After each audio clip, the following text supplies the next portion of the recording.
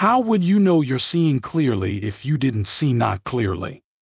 How would you appreciate the clarity that you found if you hadn't lived in some sort of discord? How could you live other than living in alignment with Source? Know that you are an extension of Source. Hi, and welcome to Infinite Consciousness, a daily inspirational podcast that's dedicated to helping you manifest your dreams faster through law of attraction tips, tidbits, and techniques to people who want to improve their lives, become leading-edge creators, and gain a deeper understanding of law of attraction. We are delighted to have you here. And now, today's tidbit.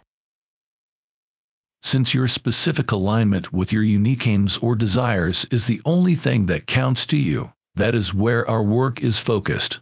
We are not here to discuss about whether you or anyone else's choices are correct or not. We are neither supporting or opposing anything. We're here to help you realize that you can make your life as amazing or as miserable as you choose to make it. Everything is dependent on the thoughts you develop. The key to anyone's success is how much they practice thoughts that bring joy and how much they practice thoughts that bring pain. Love this tip of infinite consciousness? Desire more? Catch our next episode. Head over to your favorite podcast platform and subscribe. It's very much appreciated.